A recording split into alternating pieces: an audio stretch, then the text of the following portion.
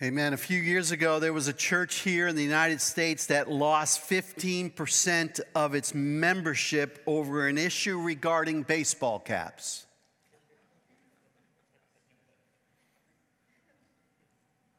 Can you believe that? Let me tell you the story. 15% of the people walked out of the church because this happened.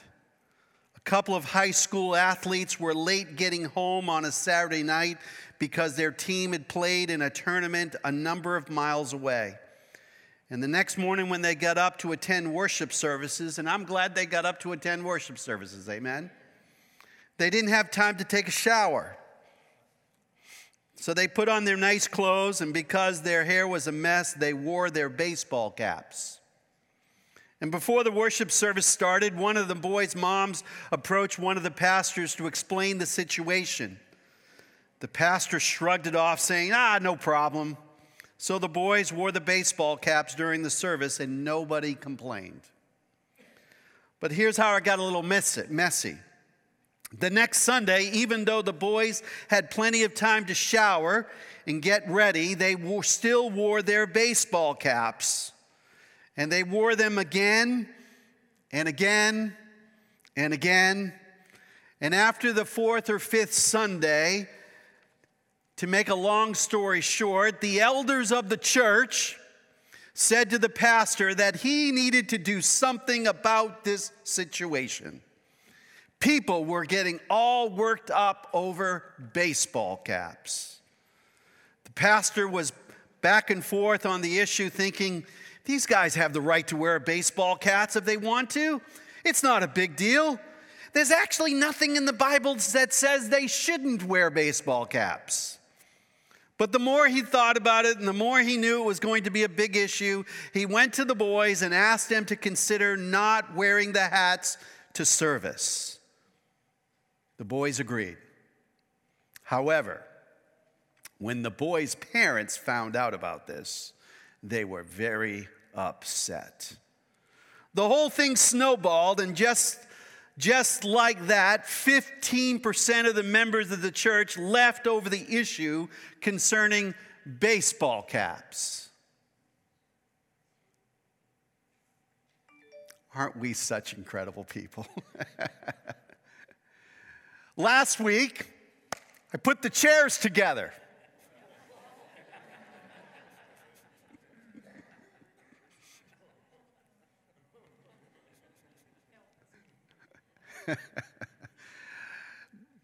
Praise God. Most of the responses were good and positive, but some were a little upset with me. We put them back, amen? Today we're in Romans chapter 14, and we're going to talk about issues that we probably need to talk about. Before we get there, we remind you of what some of the things the Scripture says, how good and pleasant it is when brothers live together in unity. Amen? When brothers and sisters live together, and it's a beautiful thing where we all have harmony, we all think alike, we all act alike, we all smell alike, we all kind of, dress alike. Everything's great when we all do the same thing. But when we sometimes have a little diversity in the middle of our unity, we sometimes get all bent out of shape, don't we?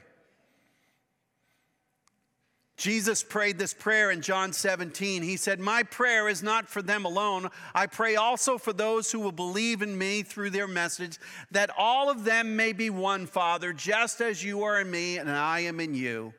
May they also be in us so that the world may believe that you have sent me."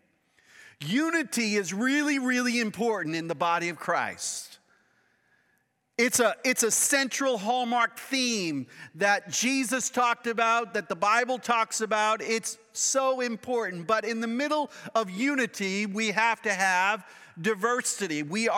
Unity is not uniformity. And sometimes what you may agree with, somebody else may disagree with. How do we get along when we disagree with each other? How do we get along when we don't see things the same way? How do we as a church that is very diverse continue to keep unity in the middle of our various opinions on what the Bible in our scripture this morning calls disputable matters? And what is a disputable matter?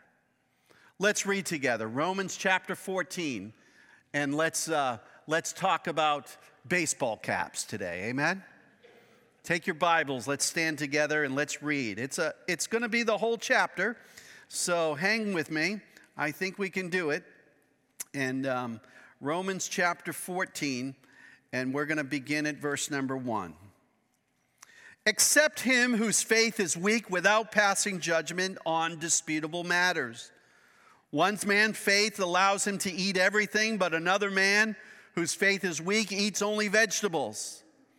The man who eats everything must not look down upon him who does not, and the man who does not eat everything must not condemn the man who does, for God has accepted him. Who are you to judge someone else's servant? To his own master he stands or falls, and he will stand, for the Lord is able to make him stand. One man considers one day more sacred than another. Another man considers every day alike. Each one should be fully convinced in his own mind. He regards one day as special, does so to the Lord. He who eats meat eats to the Lord, for he gives thanks to God. And he who abstains does so to the Lord and gives thanks to God. For none of us lives to himself alone, and none of us dies to himself alone. If we live, we live to the Lord. If we die, we die to the Lord. So whether we live or die, we belong to the Lord. For this very reason, Christ died and returned to life that he might be the Lord of both the dead and the living. You then, why do you judge your brother? Why do you look down on your brother? For we will all stand before God's judgment seat, it is written. As surely as I live, says the Lord, every knee will bow before me and every tongue will confess. So then each of us will give an account to himself to God. Therefore, let us stop passing judgment on one another. Instead, make up your mind not to put any stumbling blocks or obstacles in your brother's way. As the one who is in the Lord Jesus, I am fully convinced that no food is unclean in itself. But if anyone regards something as unclean, then for him it is unclean. If your brother is distressed because of what you eat, you are no longer acting in love. Do not by your eating destroy your brother for whom Christ died. And don't allow what you consider good to be spoken of as evil, for the kingdom of God is not a matter of eating and drinking, but of righteousness, peace, and joy in the Holy Spirit, because anyone who serves Christ in this way is pleasing to God and approved by men. Let us therefore make every effort to do what leads to peace and mutual edification. Do not destroy the work of God for the sake of food or baseball caps. All food is clean. It is wrong for the man to eat anything that causes someone else to stumble. It is better not to eat meat or drink wine or to do anything else that will cause your brother to fall. So whatever you believe about these things, keep between yourself and God. Blessed is the man who does not condemn himself by what he approves, but the man who doubts is condemned if he eats, because he is eating is not from faith, and everything that does not come from faith is sin. Thank you, Lord, for your word today. It's a good word. In Jesus' name, speak to us. And God's people said, amen, amen. Well, this is a doozy, isn't it? I'm telling you. I'm like, God, you're going to get me into another mess talking about this, you know? But let's talk about what Paul says here about unity in diversity. How do we have unity in the middle of diversity? How do we get along when we don't agree? How do we get along when we don't agree? Have you ever disagreed with somebody in church? Have you ever looked at somebody else's life and said, no, they're not doing it the right way? We've all done that probably some point in your life. Some point in your life in your walk with Christ, you have had times where you have disagreed. And so Paul is addressing some things that I think it needs to apply to us. So let's talk about how we can get along. First of all, the first thing I would say to you today is give grace to others in disputable matters. Give grace to others in disputable matters. Paul says right there in Romans chapter 14, verse 1, accept him whose faith is weak, without passing judgment on disputable matters. Now, I'm going to come back to this idea of disputable matters in a moment, but let's just talk about two categories that Paul addresses here. He divides believers into two categories. If you've been reading the book of Romans, you have discovered that Paul sometimes generalizes things. Sometimes he says, you Jewish Christians or you Gentile Christians. But here in chapter 14 and 15, he uses a singular, but he's referring to a group of people. He talks about those whose faith is weak. Those whose faith is weak. And then in chapter 15, verse 1, you'll notice, we didn't read this, it says, we who are strong ought to bear with the failings of the weak and not to please ourselves. Each of us should please his neighbor for his good to build him up. And so Paul talks about this category of those who have weak faith and those who have strong faith. Now, when you read those categories, you might say to yourself, which category am I in? Am I a person of weak faith or am I a person of strong faith? Now, be careful, because if you read this in context, you will discover that Paul's definition of those who are weak in faith may not be your definition of what weak in faith is. He is not talking about somebody who hasn't put their faith in Jesus Christ, is not a Christian. He's not talking about somebody who doesn't necessarily have a committed faith. The weak in faith has more to do with how you respond to those who don't think like you, act like you, or look like you. And you'll see that as he gives us the two examples that he is going to refer to when he talks about disputable matters. One writer put it this way, and I'll just get to my notes and see what he says here. It says, hold on. Sometimes I bring too many papers to the desk here. He says there in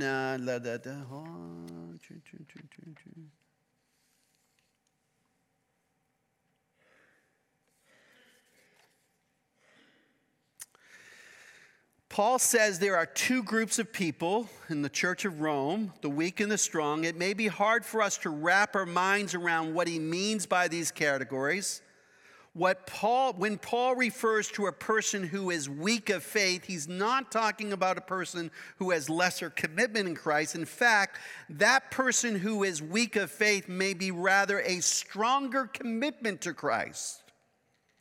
The problem or weakness is that they have less insight about how their faith impacts their decisions about disputable matters. In this particular dispute that Paul is dealing with, the person who is taking a much stronger conviction about a particular issue is actually the person who is weak. Catch that. The person who has a stronger conviction about a disputable matter. In other words, I see it this way and everybody needs to see it this way. They are the person with a weaker faith. Where a person who has a stronger faith says, I see it this way, but others may see it differently. And it's okay. Did you catch that? So weaker and stronger are not necessarily the way that we would interpret it to be on its first reading. So he talks about that. All right? And then Paul identifies the two examples that he's going to talk about in their day and time, which he's going to talk about food and about sacred days. The disputable matters that Paul is addressing in the Roman church were about food and sacred days. Could I tell you it's not the same issue today? Okay? It's a different issue. And we're going to talk about that in a few moments. But he says there in verse number 2, he says, one man's faith allows him to eat everything. Everybody who's in the category of eating everything, say aye. Okay. So there's some of you that it doesn't matter what's on your plate, you'll eat it. You know what I'm saying? I don't particularly have. There's only one thing I try to stay away from is lots of sugar, okay? I try to stay away from the desserts and stuff like that because of my diabetic condition. But other than that, bring it on. I'll eat it. I'll eat it. I'll eat it. I'll eat it. I love all kinds of different foods in all kinds of different places. I like to explore. I like to try. It's all good. But another man, by the way, notice he says, whose faith is weak, eats only vegetables. So all the vegetarians out there, Paul's calling you weak of faith. Now the issue in the biblical days is they were transitioning from a Jewish faith to a Christian faith, from Judaism to Christianity. And all of the Old Testament laws about the diet, about what you could eat, all of those things were being dropped for this new freedom that you have in Jesus Christ. And there was this great issue about food. If food were offered to idols as a sacrifice, could that food then be eaten by those who believe in Jesus Christ? And Paul says in Corinthians, he says, absolutely, if you want to eat that food, it's not really anything bad, even though it was sacrificed to an unknown God. It really doesn't matter because that unknown God doesn't really, and it's okay to eat it. But if your conscience says you shouldn't eat it, don't eat it. In other words, it's up to you. That was the deal. So that was the first issue that was going on. The second issue was one man considers one day more sacred than another. Another man considers every day alike. They had all of these different festivals and these different special days. Even the Jewish people considered the Sabbath Saturday.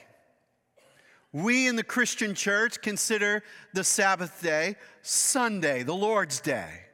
And so there's even debate. And I was thinking about this. We do have some brothers and sisters in Christ in the greater church of Jesus Christ that still consider the special day Saturday. The Adventists do that. May the Lord bless them. Amen. Why argue over it? God bless you. Worship on Saturday. It's okay. But this was the issue during that day and time. And so John Wesley said one time, he says, in essentials you should have unity, and non-essentials you should have liberty, and all things you should have charity.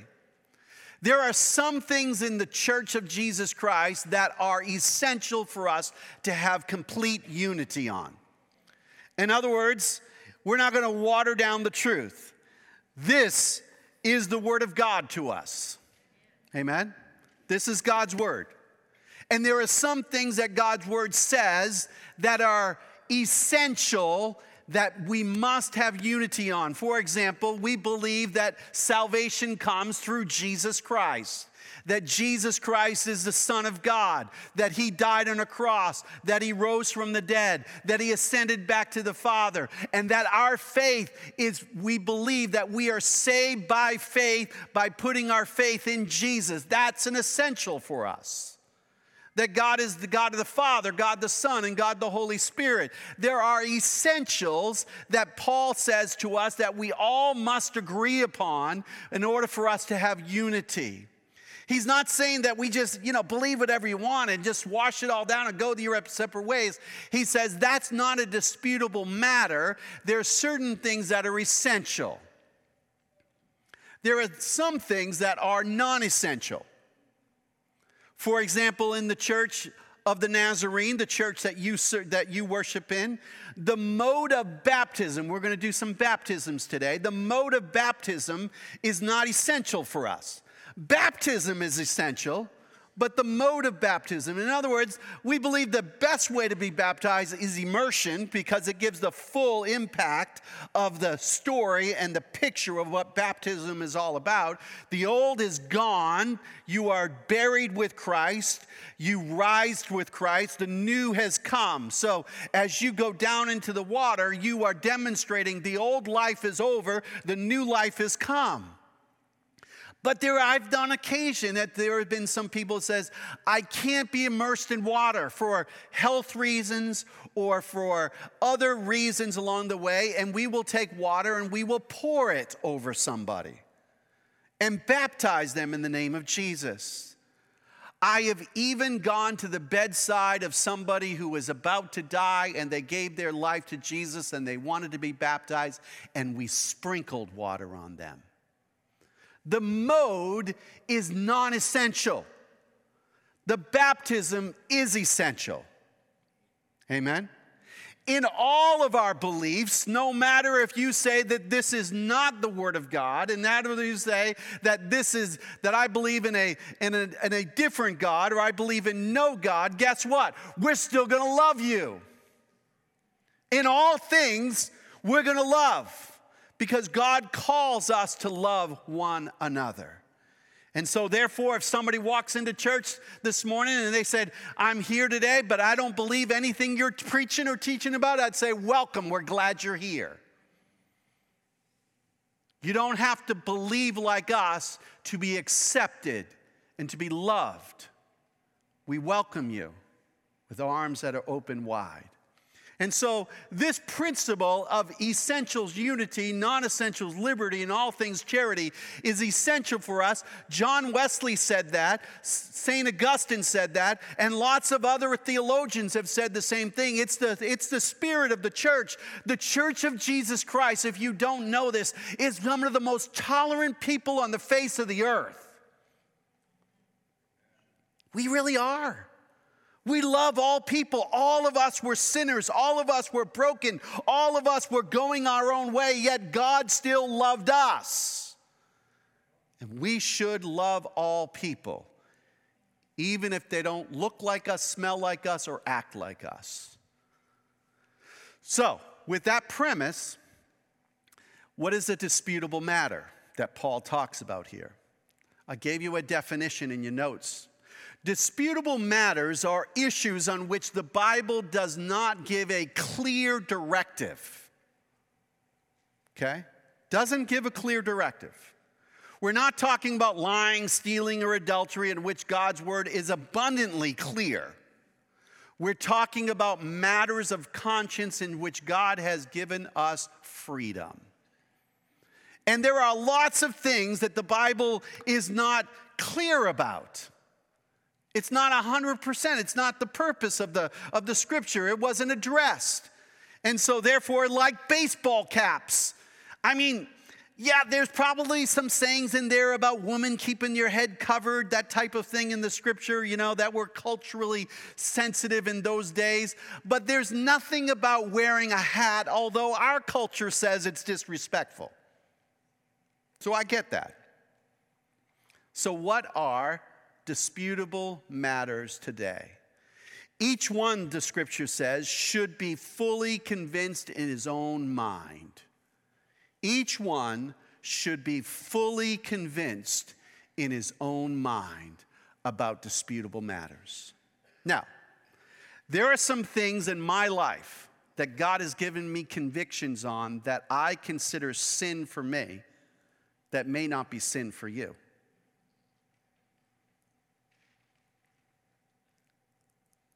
You have some convictions in your life that for you to do something would be sinful. For example, for me, I would feel like I was sinning against God if I drank a glass of wine. It would wreck me. Very early on, I made a vow to God that I would be abstinent about alcohol. I actually was taught in a church that was the best way for Christians to live. I still believe that, amen? It's a conviction in my heart. But I've pastored now for 30 years, and I've known some wonderful Christian people who love God with all their heart, soul, mind, and strength, who have a glass of wine once a day. And for me to say that they're not a Christian, for me to say that they're not a believer, for me to say that they are sinning would be wrong for me to do, because I would be stepping into the realms of being their judge and jury. God's able to do that, amen? And so you must be fully convinced in your mind about disputable matters. So, what are some of the disputable matters today? This is audience participation time. Can I have some examples of what you would consider disputable matters? Remember, disputable matters are things that the Bible do not have clear, precise, absolutely certain kind of clarity about.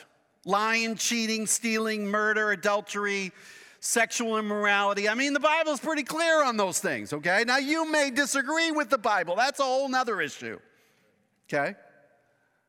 But if you take this as his word, what would be some other clear? Take 2 or 3 people around you, talk about it amongst your group, and let's come up with 5 things that we would consider disputable matters today. Go ahead, talk amongst yourselves. Come on. You online, would you do the same thing? Would you write down a few of those things that you would consider disputable matters? Some of you are not participating. That's a disputable matter.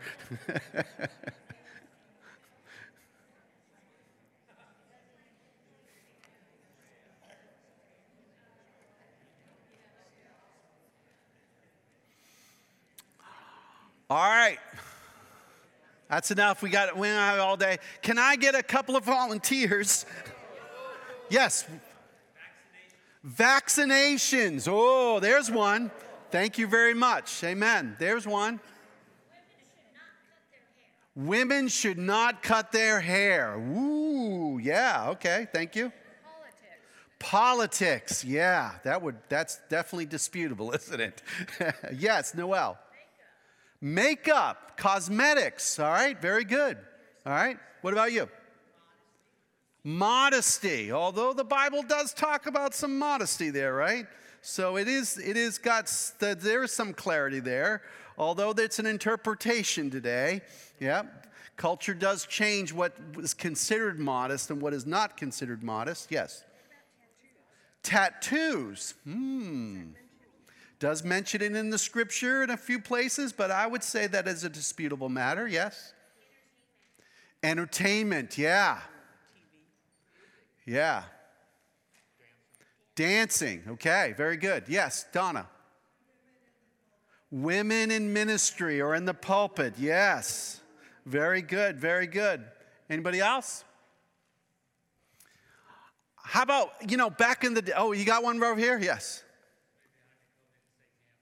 Gambling. Ooh, okay. That might be disputable for some and might not be disputable. Again, we might have a strong conviction against that. Personally, for me, gambling would be a violation of my stewardship of God's money that he's given to me. I waste it if I gamble. More than likely, yes.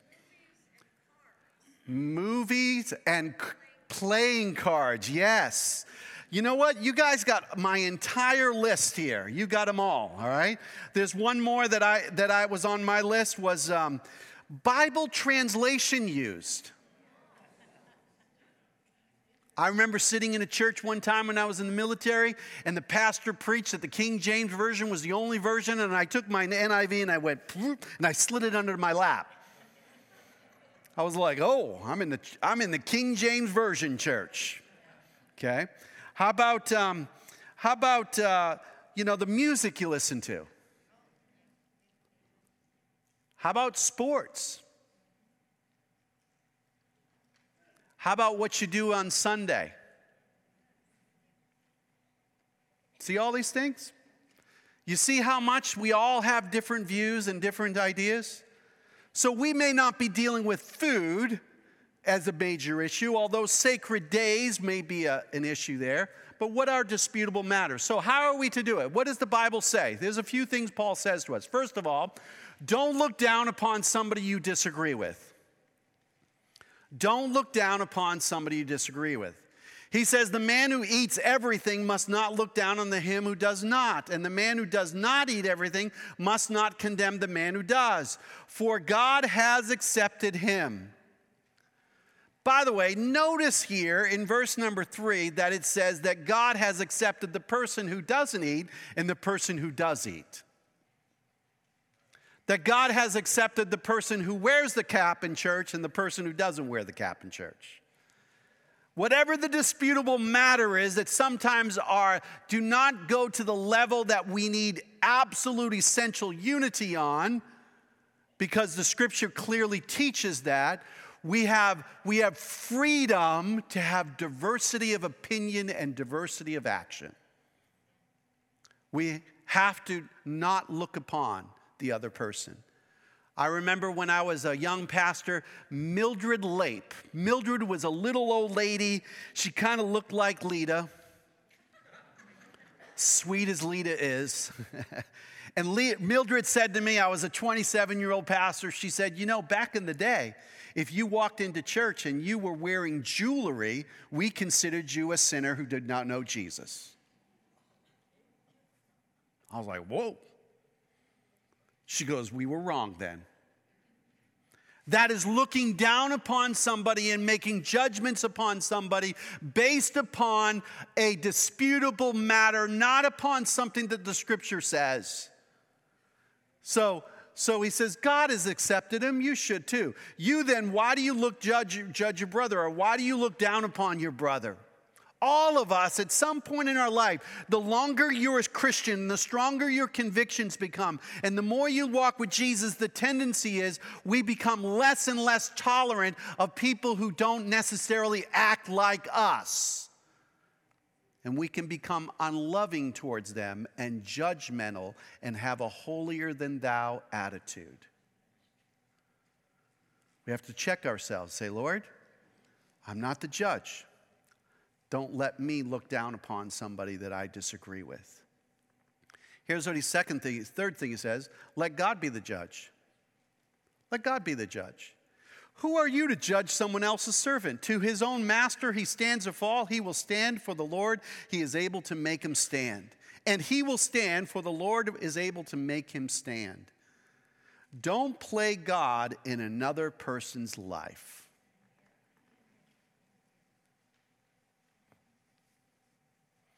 Boy, I'll tell you, sometimes I wish I could. I wish I had the power sometimes to just play God in somebody else's life. I love what another writer said. The Greek word in the second sentence here, which is to judge someone else's servant. This word judge here is a word that says to despise someone or something on the basis that is worthless or of no value. Clearly, we have to have standards of conduct, and we've been commanded to hold one another accountable.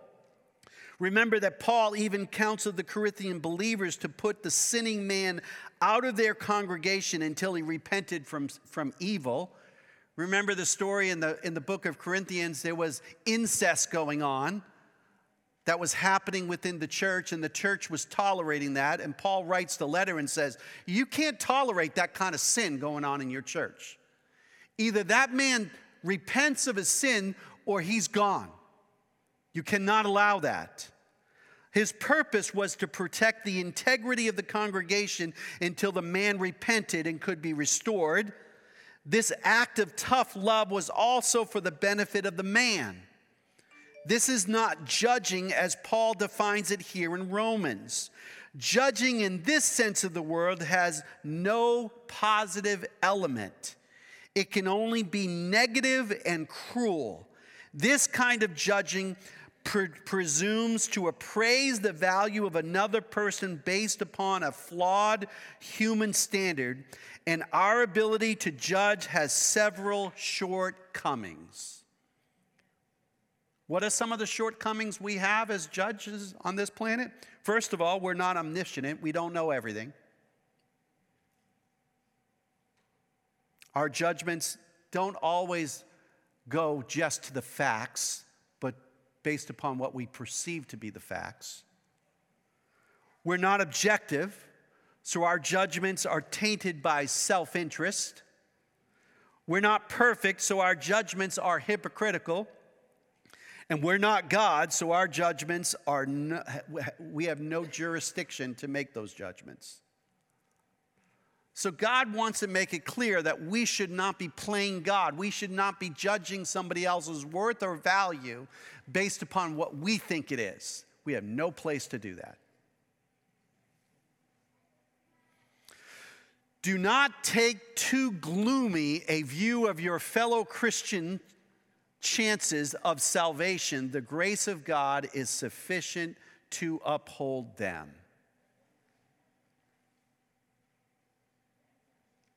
I've heard people, as pastor over the years, say, when somebody dies, they say, well, I wonder if they're in heaven or not. Well, they'll never be in heaven. As if they know. Who are you to make a judgment in those matters? Who are you to judge somebody's eternal destiny? Who are you to know their state of heart, state of mind, or what was going on in their life? All of us should be slow to judge and quick to love. God's grace is actually bigger than we give God credit for. Sometimes we shrink the grace of God down to our comfort level. But God's love is actually much bigger than we could ever imagine when he says, while we were yet sinners, enemies of God, he died for us. He loves you. So don't take too gloomy of a view of your fellow Christian chances of salvation. Who are you to judge someone else's servant? To his own master he stands. And I love what he says here. He will stand, for the Lord is able to make him stand. That's a pretty positive statement, wouldn't you say? In other words, you can't judge it. And by the way, if they're struggling, God is able to help them. Praise the Lord. God's able to give them strength. God's able to give them hope in the middle of it. Well, one more. Well, let's go on. For we will all stand before God's judgment seat, it is written. As surely as I live, says the Lord, every knee will bow before me, every tongue will confess to God. So then each of us will give an account of himself to God. Here's the good news. All of us will be accountable to God. I don't have to be somebody else's accountability before God. Fred, you wrote me an email this morning, and in that email, what did you say? Do you remember? You don't? This is what Fred wrote me this morning. I got to show you. I've got my email right here, Fred. So here's what Fred wrote me. When Fred Klepper writes you an email, you should listen. Good morning, Pastor Kevin. Really like this thought from Enduring Word Commentary. Stop worrying about your brother. You have enough to answer for yourself before Jesus. Lifting you in prayer this morning. Amen. Oh, that was Jerry who said that. Oh, it says Fred on top and it says Jerry below. Jerry, thank you very much. Amen. You are actually the most intuitive one. He's not quite as intuitive as you, right? Sometimes I think we worry about others too much. Now we should worry. On the one hand, we should worry about somebody's soul. We should pray for them. We should encourage them. We should be lifting them up. But we shouldn't be doing it in a condemning way. Because we know what happens when somebody feels like they're condemned.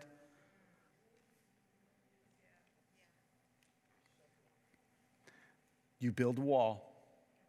You build a wall, and you build it stronger and stronger and stronger the longer they feel like you have contempt in their life. you're looking down upon them. You could have your concerns, but keep your concerns to yourself and pray. And when God gives you an opportunity to speak, that He directs, speak with love, grace, mercy, pointing them to Jesus and His great love. Therefore, let us stop passing judgment on one another. Amen? Here's one more. Don't be a stumbling block. Instead, make up your mind not to put any stumbling block or obstacle in your brother's way. I don't have time to really address this in its fullness today. I mean, we're going to pick this up next week a little bit. But let me just say this. There are convictions you have in your life that are so strong for you that you believe that if you were to do this something, it would be sin for you. And when you take those convictions which go beyond the written letter of the law to more the spirit of the law, and you begin to push it on some other people, you can cause them to stumble.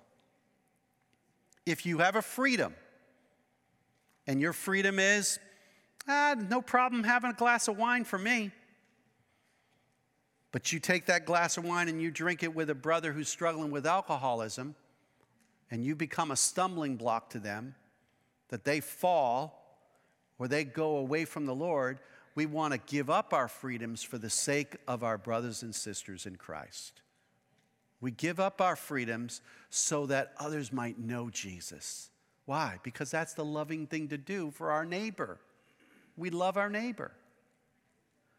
Years ago, there was this, when I was in my first pastorate, there was this convenience store on the main drag. In the convenience store on the main drag, I went in to buy a newspaper one day, and as I bought the newspaper, I looked across the aisle where the newspaper, and there were all these pornographic magazines. It was back in the day when pornography was just a written thing. It wasn't videos and stuff like it is today. And the Lord said to me as I was buying this newspaper, the Lord said to me, Kevin, I don't want you to buy newspapers anymore. Actually, I don't even want you to go into this store anymore. You are a minister of the gospel of Jesus Christ, and your life is public. And I don't want you to live your life in such a way that you could be a stumbling block for somebody else. So you know what I gave up? I gave up going to that store. Not so much for myself, but I gave up going to that store so that I would not be a stumbling block to somebody else who saw me going into that store. In my early days of ministry, I would not go to the movie theater. Not so much that I had a problem with the movie theater, but I didn't want anybody to have the impression that I was going to watch movies that were not good for my mind and my heart and my soul, and I didn't want to be a stumbling block to other people. So I gave up watching movies in a movie theater. Today, by the way, I do go to the movies. But could I tell you one of the convictions I have? I won't go to a rated R movie. First of all, I've been to some, then I go, this is really, it's not that it's tempting me, but I'm like, it has no value. It doesn't do anything for me. But if I saw you go to a rated R movie, it would be wrong for me to judge that you're not a Christian. Have I been to a rated R movie in the last 30 years? Yeah, I've been to a couple. The movie with Jesus being, I forget the name of it, the Passion of the Christ was rated R. It was graphic. There's been some war movies I love war movies and been to a couple of those. But by and large, I've been trying to stay away from things that I know are bad for me. You've got to make those same decisions. Ultimately, Paul is saying, make up your mind not to be a stumbling block or an obstacle to your brothers. Okay? Not to be a stone. Parents, your kids are watching you. And they're young in their faith. Model for them good Christian behavior and actions. Go on the side of being more conservative so that they will not be tempted to do something wrong. I've seen some young people get caught up in drinking excessively and getting into great harm because they watch their parents drink modestly. Their parents were wonderful Christian people, but along the way, their kids grew up in an environment where alcohol was there, wasn't abused, but they didn't know how to handle it. Whatever it might be, Paul is trying to tell us, you got to be careful on these areas. Got to be careful. Don't judge. Don't be a stumbling block. Don't judge, but don't be a stumbling block. Amen? It's kind of a balancing act on these disputable matters. Well, let's stand together. 9:42. I think we got time to close the song, guys. Come, let's sing. I probably botched that up more than I did anything good there. That's good, Robin. Thank you. Father, thanks so much. Lord, I pray that we would continue to wrestle with these issues. I pray that you would help us as we just go back and dive into your word, that you will teach us and remind us of how we live in this world in disputable matters. Give us convictions that are strong, but help our convictions not to be so strong that we begin to be holier than thou, better than others, looking down upon others. Help our strength of conviction not to lead to condemning those who may have different viewpoints on these disputable issues. Lord, we need you today. In Jesus' name, amen.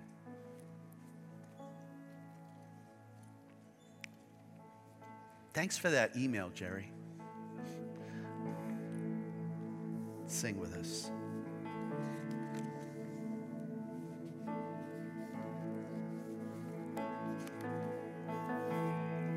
Yes, Lord, no matter what our opinions, Lord, would you help us to bless one another and desire good for one another.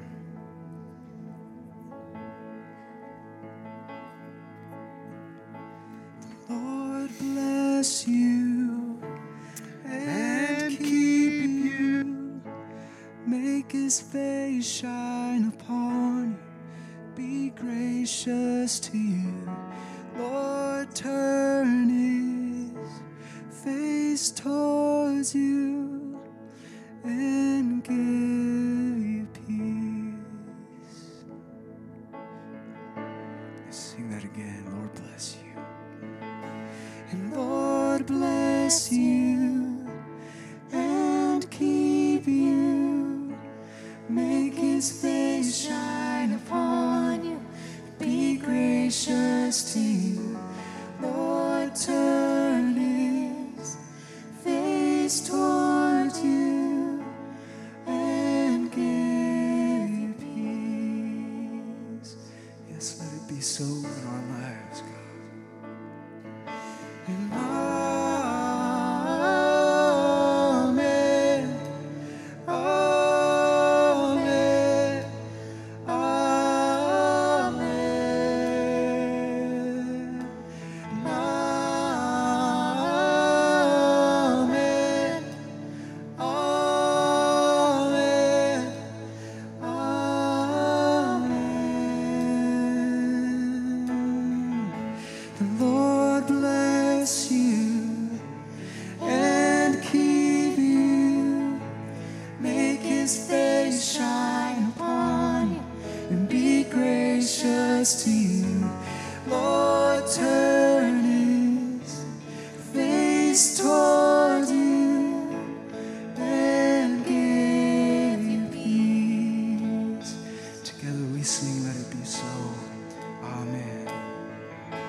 And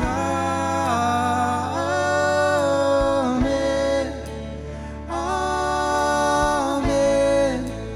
amen, amen,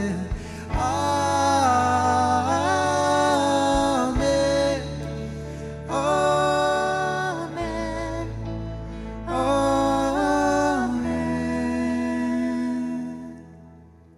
Well, I think that's a good way to go, amen. Send it out with one more story. Remember a young man who came and got saved in the very first church I pastored. And as he left the altar, he went back to the small foyer in the back, pulled out the cigarette and lighted it up. I looked and I said, oh no. So I said to my best usher, I said, you go stand beside him and make sure nobody tells him to put that cigarette out. I don't want that to be the issue. Amen? You can't be a Christian and smoke a cigarette, can you?